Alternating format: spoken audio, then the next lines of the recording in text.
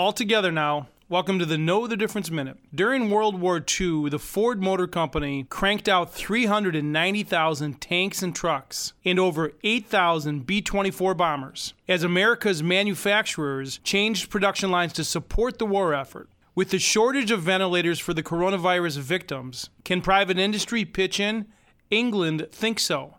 They've asked 60 manufacturers, ranging from aerospace and engineering groups like Rolls-Royce to vacuum company Dyson, for help. GM and Ford are shutting down, but both told CNN they are looking into how they can shift to building ventilators. Even Elon Musk says he's in. Sounds great, but regulation is tight. Plus, turning over production lines takes weeks. But this isn't 1940. This is the age of the industrial 3D printers, and it might be their time to shine. It's good to see a cooperative effort. Let's hope for the best. I'm Dave Spano from Annex Wealth Management, and that's your Know the Difference Minute.